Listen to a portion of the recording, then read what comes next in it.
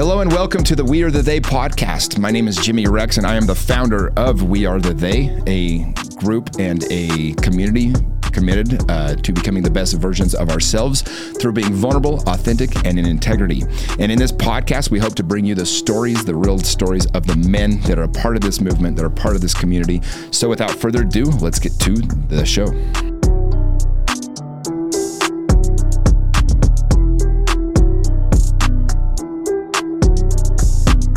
Welcome to another episode of the We Are the They podcast. Today I am highlighting another one of our original members of the original 50 group. That's Cody Broderick. And Cody is a legend of a human being.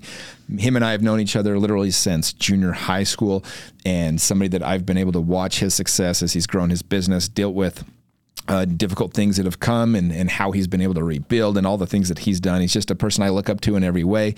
And I wanted to share this podcast with our audience. So here is the podcast with me and Cody Broderick. I'm here today with Cody Broderick, and this is a treat for me. Cody's one of my long-standing friends that I have. I met Cody back in junior high school, and he now runs a company called InWhatLanguage. He's got hundreds of employees all over the world, in fact, and just killing it with his business. And so, Cody, welcome to the podcast, man. Thanks, man. I'm really excited to be here. I'm really excited. Thank you. I always love interviewing people that I've known for a really long time, because when I first met you, kind of dive back a little bit before we get into your business and everything that you do. But when I first met you, I don't know if you remember this or not. I was in junior high and there was a bully in the school. And I just love this story because it's so accurate. It describes you so well. There was this bully. So you guys got to understand that we were all getting picked on for years by this big kid.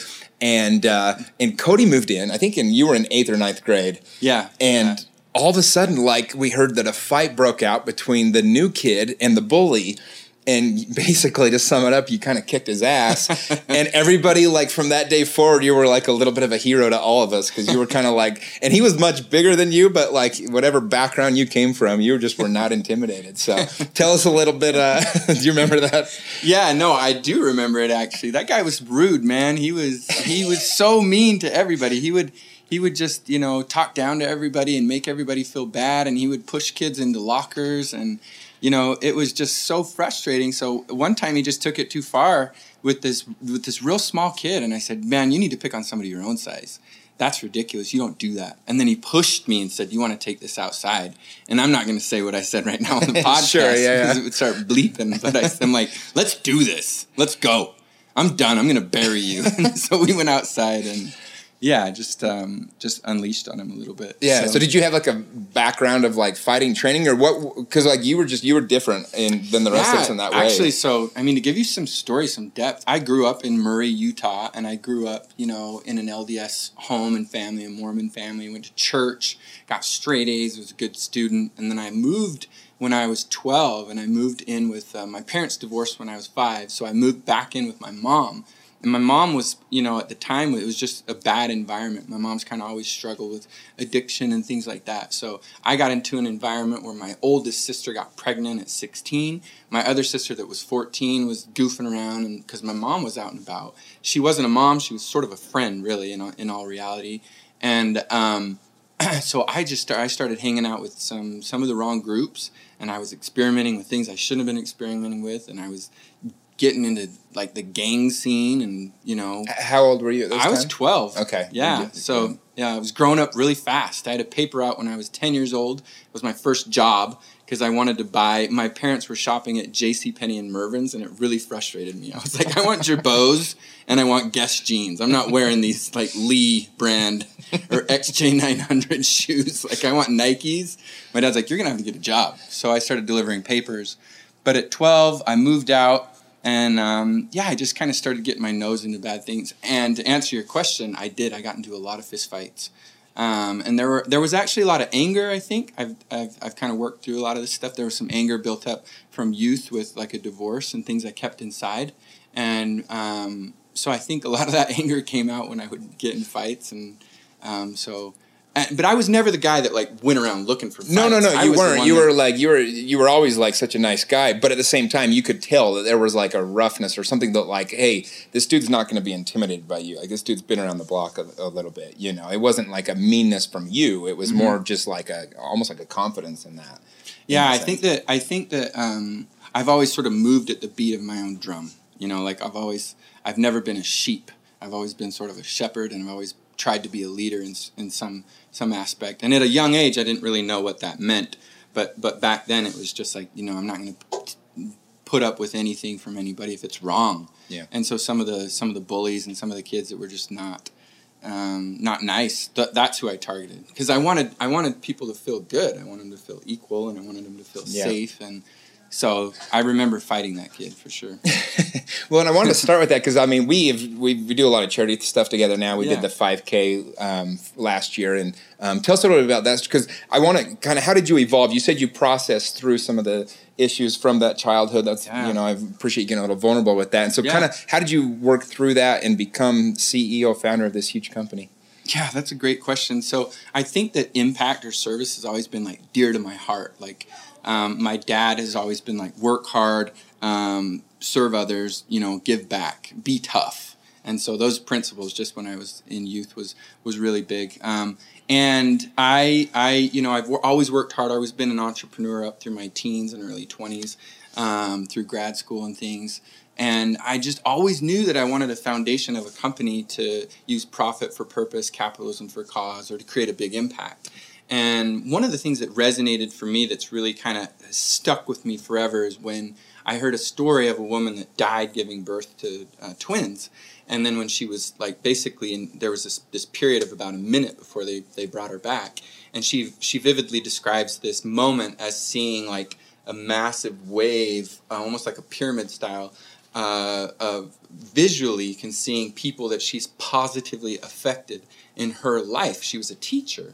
So she's teaching kids, and then they're teaching someone, and they're teaching someone. So she's like, you know, I think the most impactful thing you can do in life is help others, is share knowledge, is give back, and serve others. And for me, you know, I'm Christian, and I like, if you think about the concept of living Christ-like, it's like serving others or giving back. I feel best when I'm outside of myself and I'm giving to other people, or I'm really giving to someone else. So it's always been core to who I am. And now, like at my company now, we give 1% of revenue, not profit, revenue, back to certain partners to help refugees in Salt Lake integrate with the communities, to help people in Africa in these remote villages learn how to take medication, learn what to do in a disaster if there's a disease outbreak and they don't know where to go. Meanwhile, you and I are sleeping on our $2,000-$3,000 mattress, and these people, literally millions of people in crisis scenarios, communication, what we do with translation, is as important as food, water, and shelter. So thinking creatively and going, how can I use my company to either improve lives or save lives through language, through translation and technology, we've identified it. And we're empowering our global workforce, all of our translators everywhere around the world, to get out in their communities and do good. And they get rewarded for it. So imagine thousands of people around the world looking at grants and rewards and all these ways they can just get out in their community, do good, serve others, and be rewarded for it. So that's my vision. I'm kind of getting sidetracked. No, this is awesome. Yeah, so my vision is to put a huge dent in the world of people out, knowing what we're doing with refugees and bridging that integration gap. And we specifically work at schools, like Granite School District here in Utah. They speak 73 different languages, wow. K through 6. There's 6,400 students. And so our technology comes in, and we are the chatbot solution. So the teachers and the parents can chat Farsi, Dari, Arabic, Urdu. We're a voice solution in under 20 seconds in over 160 languages. We're a video solution. So if you speak a different language, and I'm the teacher, and it's like, okay, we need someone on video. It's an app people can push, and the teacher and the parent can have a dialogue. So we're this A to Z solution for schools to be able to communicate and break all those problems. When what's really exciting is the school districts now want to put funding behind it. It wasn't even a sales vertical. And that's like a huge medium for these refugees, like you said, because you think that the issues they have are like clothes, shelter, food, but if they can't communicate, they can't really prosper and grow. And so that's kind of where you guys have stepped in. Yeah. And so explain a little bit, back up a little bit, because we kind of jumped a little bit there, and explain a little bit more what you guys do in what language. Yeah, how absolutely. Does that work? So I'll start. So you heard a little bit of the why. I mean, why we exist, and the purpose of why we exist is to improve lives and save lives through language technology and solutions. So what we do specifically is we translate anything you can imagine: documents, audio, video, software, marketing collateral, in over 200 languages. We built a technology platform that's similar to Uber, but it's with documents and everything like that. So we enable this on-demand, rapid ability for people to load content, primarily companies and organizations and government. We sort of stay away from consumers like birth certificates and things, but the ability for them to load it, and then the technology on the back end for the translators who are all over the world. I mean, it doesn't matter if they're on the beach, in an airplane, on a train, wherever. If they're available or online, sort of like a driver, and they've been vetted and tested and certified, we have about a 12% pass rate. So we work with the best native speakers. They can accept a job by language and subject matter. So say, for example, it's like, Spanish, and it's a legal document for a medical device. Then there's a certain linguist that can only work on those projects, and when they come in, they can see them, they're available, they can grab them, bid on them, and start working on them. Wow. So how did you come up for the idea of this? Did you have a tech background, or did you, what spawned the idea to come up with this? So my undergrad's in finance. I studied finance. I've always been a sales guy. I've always been just an entrepreneur, networker, just, trying to figure it out. And there was a moment when I was like, well, should I go get my MBA? Or should I do something that really challenges me, And at that moment, I actually decided to study computer science and information systems. Yeah. So I knew it was going to be a really challenging road to get into a grad program where I'm studying something that's a major weakness for me, like how to build databases, how to write in Java, emerging web technologies, data mining, data science, all these things. But I knew it would be significant in the way I could build my company, architect it, and prepare it for 3, 5, and 7 years, and start to deploy my business background, sort of merging the two of them, my business background and finance background, sales with okay, and now I know what to build and how to build it and how to align those teams and recruit. Well, I think there's something that you said in there is you chose something which made me laugh a little bit. The MBA wasn't going to challenge you, so you did something more challenging, something Absolutely. That you were completely foreign to you. Yeah. And so when people that are listening to this podcast are having a little bit of trouble figuring out what they want to do next, I mean, do you recommend most people to do something like that? Like find the thing that challenges you the most? Or what was the benefit of doing that for you? Absolutely. Absolutely. I mean, there's no growth in comfort, right? Learning takes place on the edge. And if you're not uncomfortable with what you're trying to do and how you're trying to grow, you're not growing at a good rate. You're not growing at a good pace. So I would say be fearless. I would say engage those areas of life that that are most beneficial, that scare the shit out of you. Those things that you don't want to do, but you need to. To give an example, I mean, when I was, my class, to kind of profile people really, was a lot of people in India, a lot of people that were Asian and from, and we had tons of international students. I think like 50 or 60% of our cohort of my grad program were for international. And I would come in and I'd be like, Balab, how late were you up last night? Like, I was up for 6 hours. And he was like, it took me like 2 hours to do my homework. And I'm like, what? It's ridiculous. This guy had a huge edge on you. Yeah, huge edge. And then it's like, if we were writing a marketing plan or a business plan, lights out. Yeah, sure. I mean, that would have been easy for me, And I think a lot of people in life in general, they take the easy take the easy street. Well, they take something like a little resume notch and all these things, but it doesn't challenge them. They're not really growing. Well, it's something that one of my weaknesses that I've always had is the numbers inside of my business. And to give an example of something that I did that I would say would be the wrong way, when I was at Arizona State, I was getting my master's in real estate development, and we had an Excel class, and I didn't get it. I'd never used Excel. And to this day, I'm not good at those things, right? I have to hire them out and do those things, which I wish I was better at it. But at the time, I was so swamped trying to run my business here and trying to stay afloat with 8 classes in one semester at ASU that the finance class that we did Excel, the professor at the beginning of the semester, when he started, he said, hey, if you guys don't know how to do this, here's my personal cell phone number. We can meet before or after class. And I had this idea. This is how I am. I'm kind of an idiot because I should have taken advantage and actually learned it. What I did is I knew if I bugged him enough that he would just eventually pass me.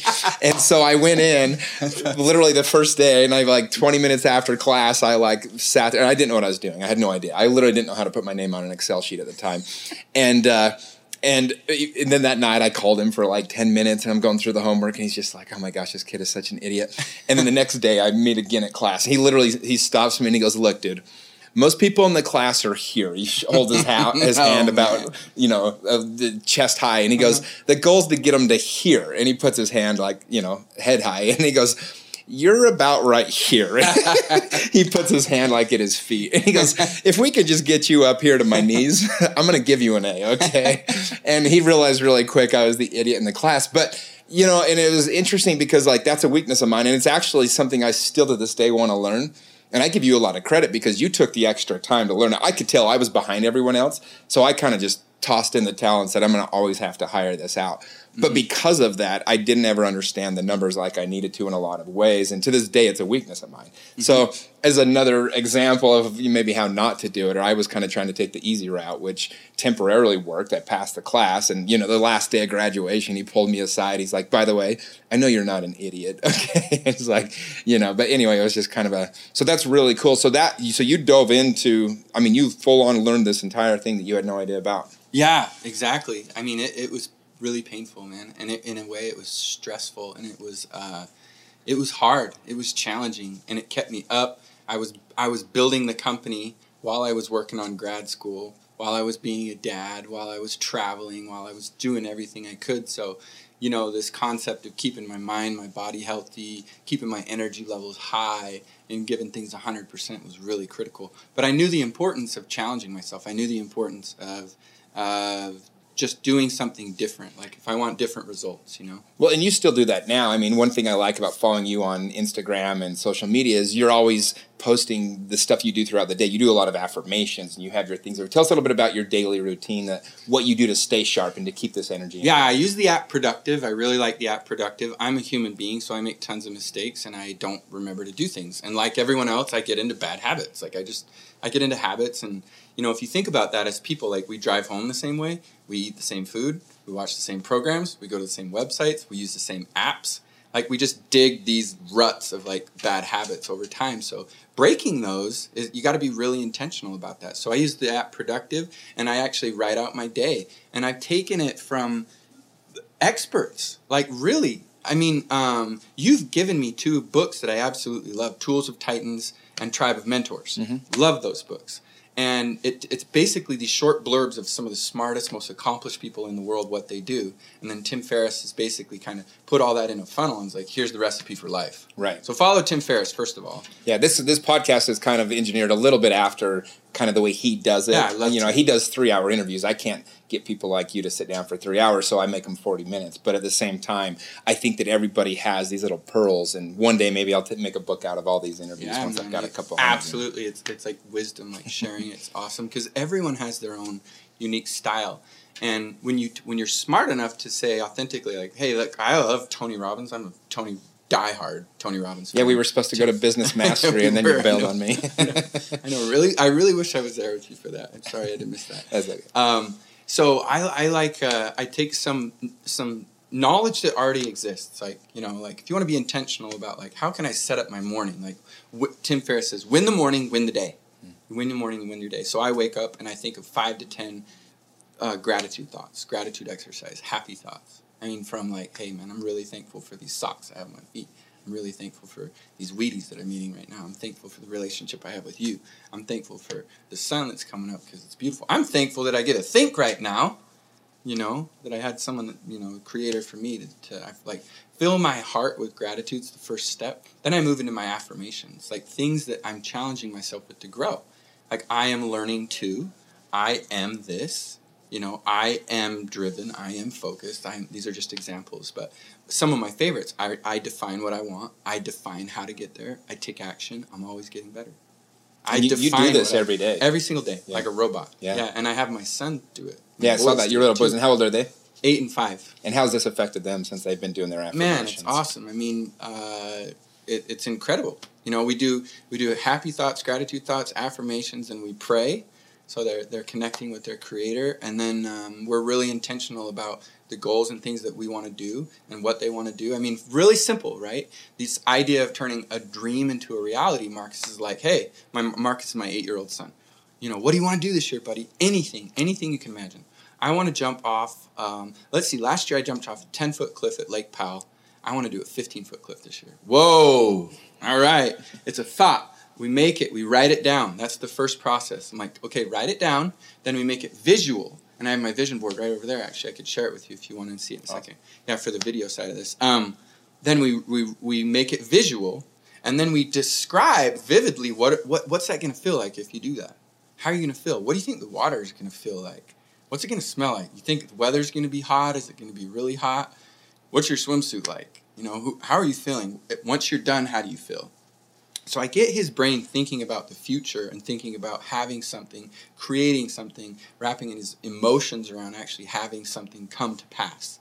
Like thinking about what it'll be like in that moment, how he'll feel, then he's going to work towards it. He's going to want to attach himself to that, work towards it. He thinks about it, we write it, we make it visual, we attach a timeline to it. Well, and I love the idea of like actually putting yourself in that moment and feeling it, right? A lot of high elite performance athletes have talked similarly that they do this with, winning championships, envisioning how they hit the baseball or how they throw a touchdown pass, things like that. Mm-hmm. And I think that too many times people live by kind of whatever happens to them, they just kind of take it for what it is. And so I love the idea of waking up intentionally, going about designing your life. You're building your entire life by design as opposed to letting your life just come to you, whatever it might be, right? Yeah.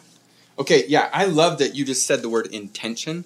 And waking up every morning with intention. Intention is actually right on my vision board. It says speak, love, live with intention, right? That means you're thinking about who you want to be, what you're doing, why you're doing it, where you're going, who you're spending time with. It's very intentional, right? Mm-hmm. And I wake up that way, and I think that way with intention, with what I'm trying to do in my life. It's critical because, like you just said a minute ago, I think people in life are very reactive to things. Something happens and then they respond to it. They're not being proactive towards where they want to go, what they want to do, how they want to achieve things, what they want to get done. I mean, life, man, we're going to blink and we're going to be 70. Yeah, no, I think the same thing. I'm like, life, one thing I've discovered as I've gotten older is life doesn't necessarily, like, I know in my 20s, I put a lot of pressure on myself for what my life was supposed to look like, right? And a lot of that was good because I created a good life, but at the same time, like, I was a hard worker and I had a business and I built it up and all these different things. But as I've gotten older, I've realized, like, the beauty is in the things that we don't control,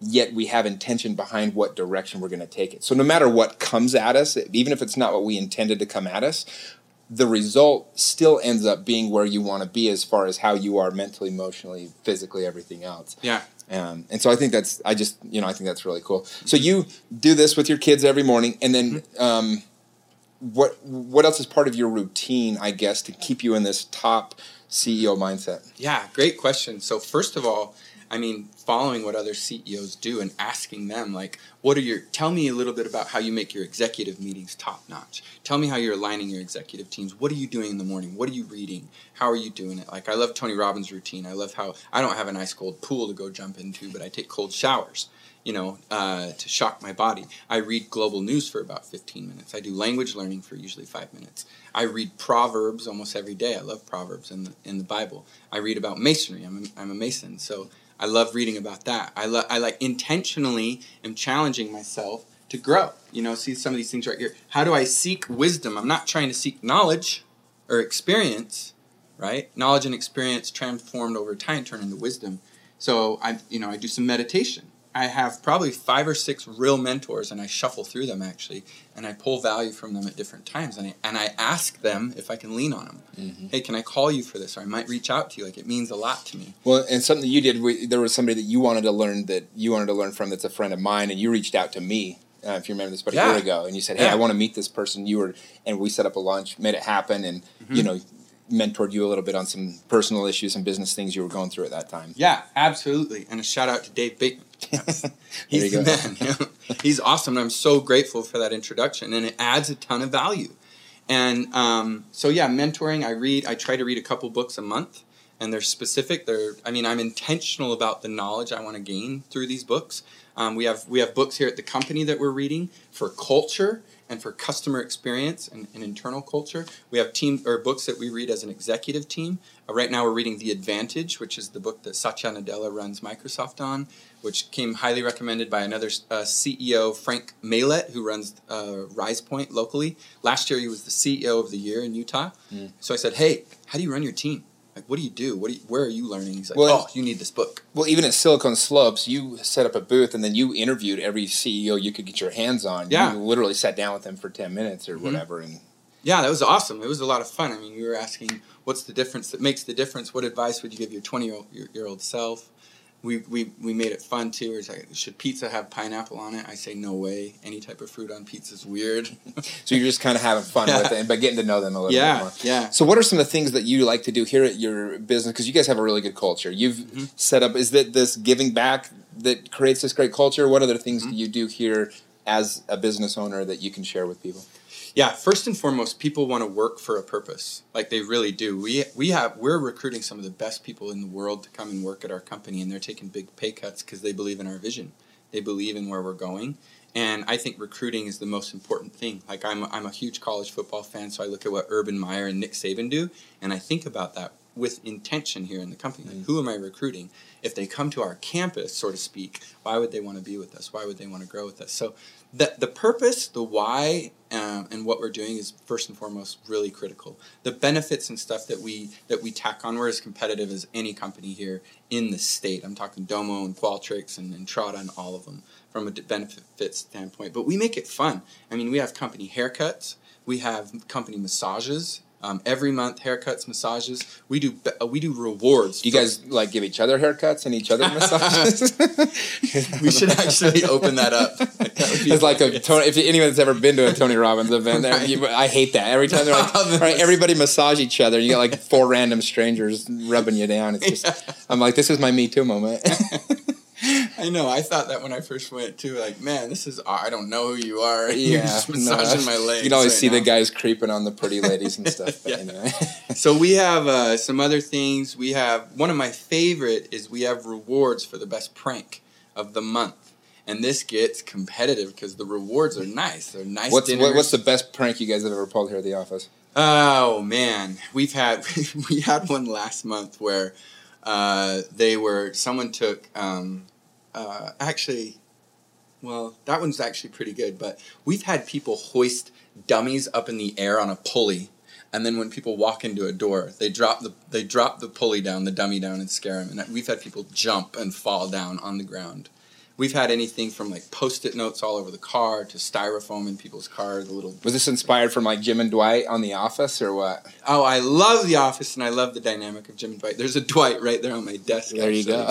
Yeah, I love it. So I think just this concept of, in my value system, playfulness and fun is my third value. God, faith, is number 1. Love and passion being just energy in everything I do. But playfulness and fun is number 3.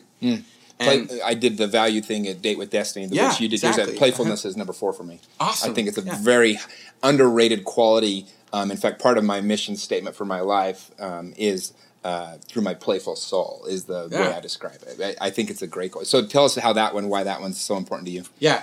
And you talked about your personal mission statement. Here's mine. I, Cody, see, hear, feel, and know that the purpose of my life is to fill my heart with God's grace, bring passion, love, and fun to everything, while being a servant, leader, connector, and friend to all.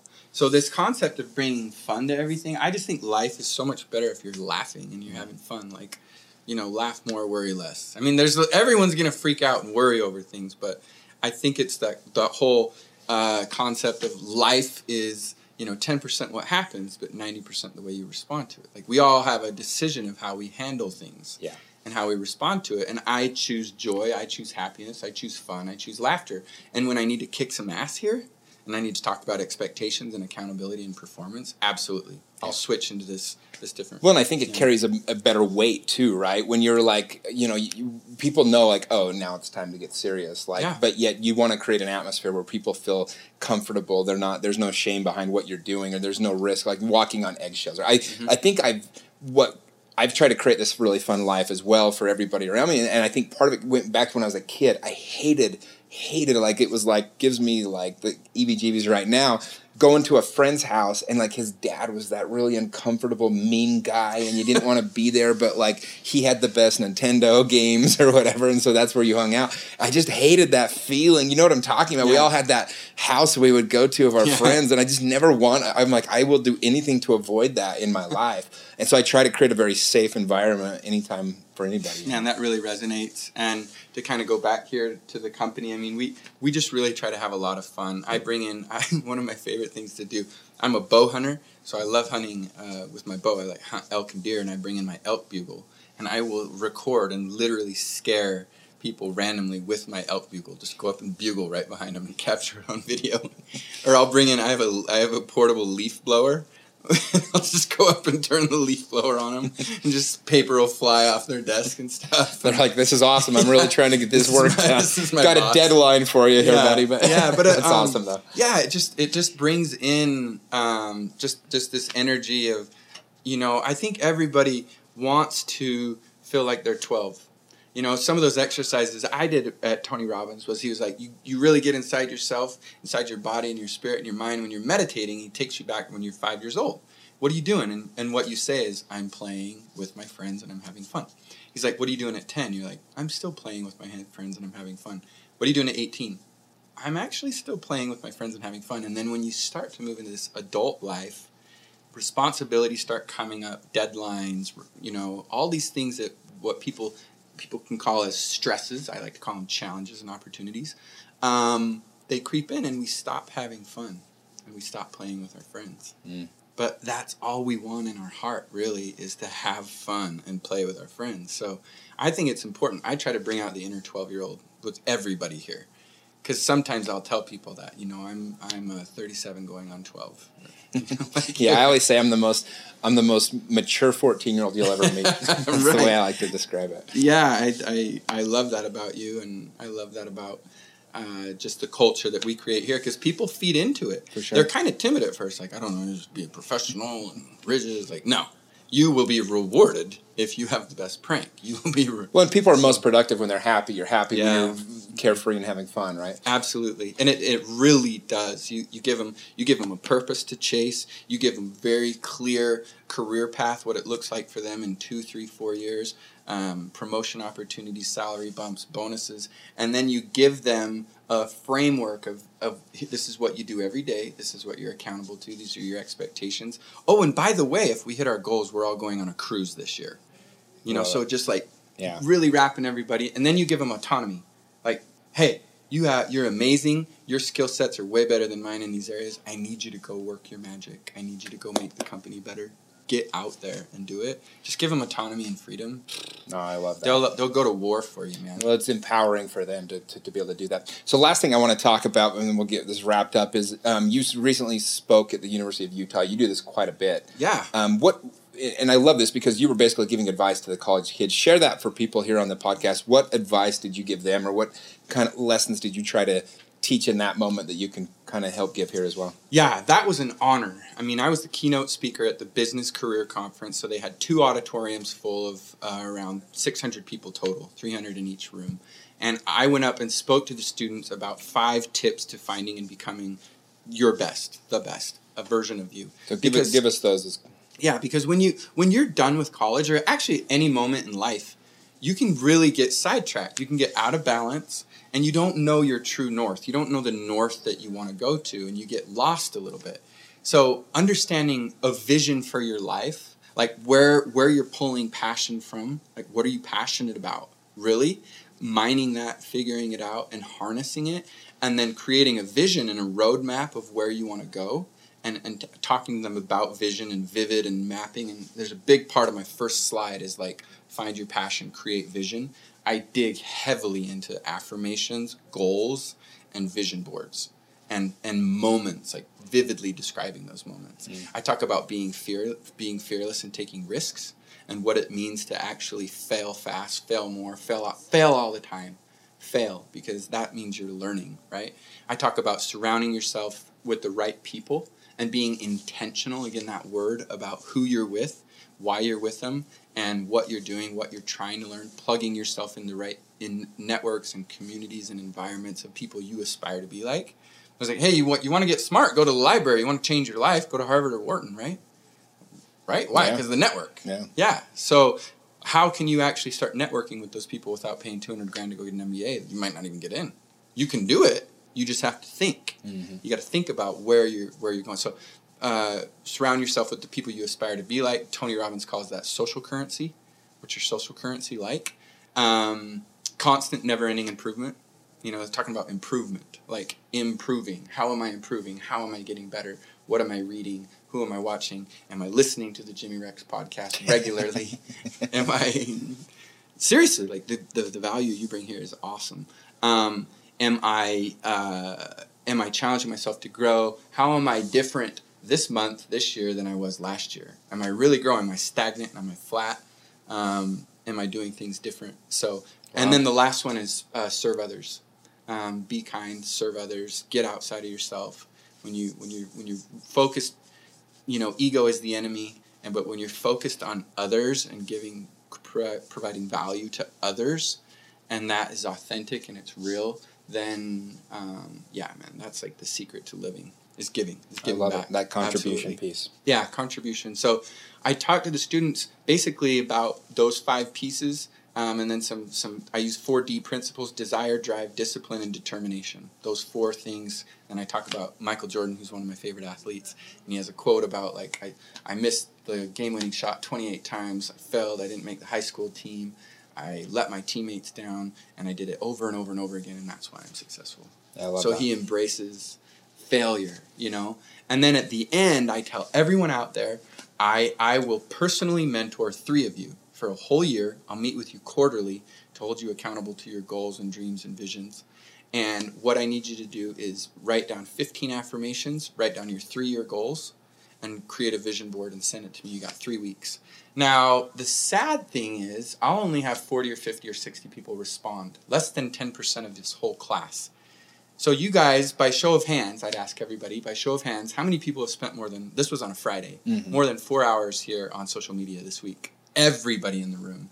I said, what's sad, right? And I'll hit you with a truth bomb right now, is you guys are spending more time scanning other people's lives than putting a magnifying glass on your own life. Wow. And mapping it and being intentional about it. What if you didn't do social media for 2 weeks and you only focused on your affirmations, goals, and vision boards? Yeah. And then you had me as a mentor to help you for the next year. I'll meet with you quarterly. That's the most valuable thing I can give you is my time. Yeah. And so what happens is I create a funnel. And this goes back to the word intention and the people I want to surround myself with. Because I start shaking the funnel, and guess who comes out? The most elite, the hungry ones. Top performers in the business school.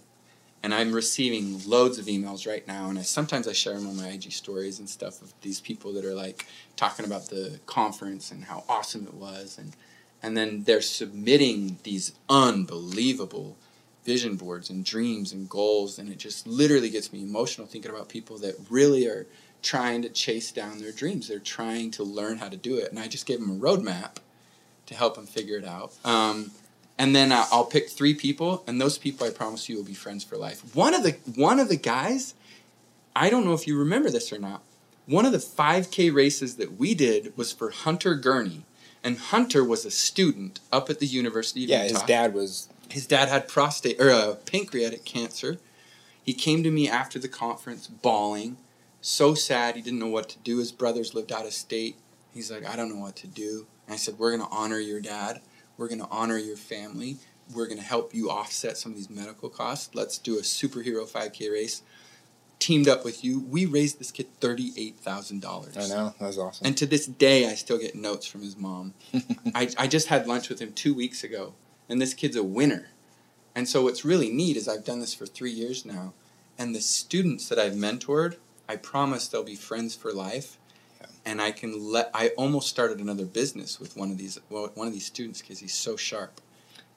Well, and that's the power of giving back and everything else. I think that's a testament to you, and that's basically what you've always done. So, dude, I got so much out of this. I'm going to have to listen to it 2 or 3 more times myself. Awesome, Great stuff. If any of you guys, we'll put some links to some of the stuff you got going on, and if people want to learn more about all this. But, dude, I appreciate you, man. Keep kicking butt. Thank you so much. Thanks for having me, man. I really appreciate it. Thank you again for listening to the We Are the They podcast. If you have more questions about this group or joining this community of amazing men, by the way, we do have women in the group as well. As of now, it's just the wives and girlfriends that are connected to the men in the group, but we hope to be expanding that soon. That's called the Queens edition of the program. But you can check us out on wearethetheymovement.com or check out our Instagram, We Are the They. And we would love to hear back from you. If you're interested in applying to be a part of this group, just go again to wearethetheymovement.com.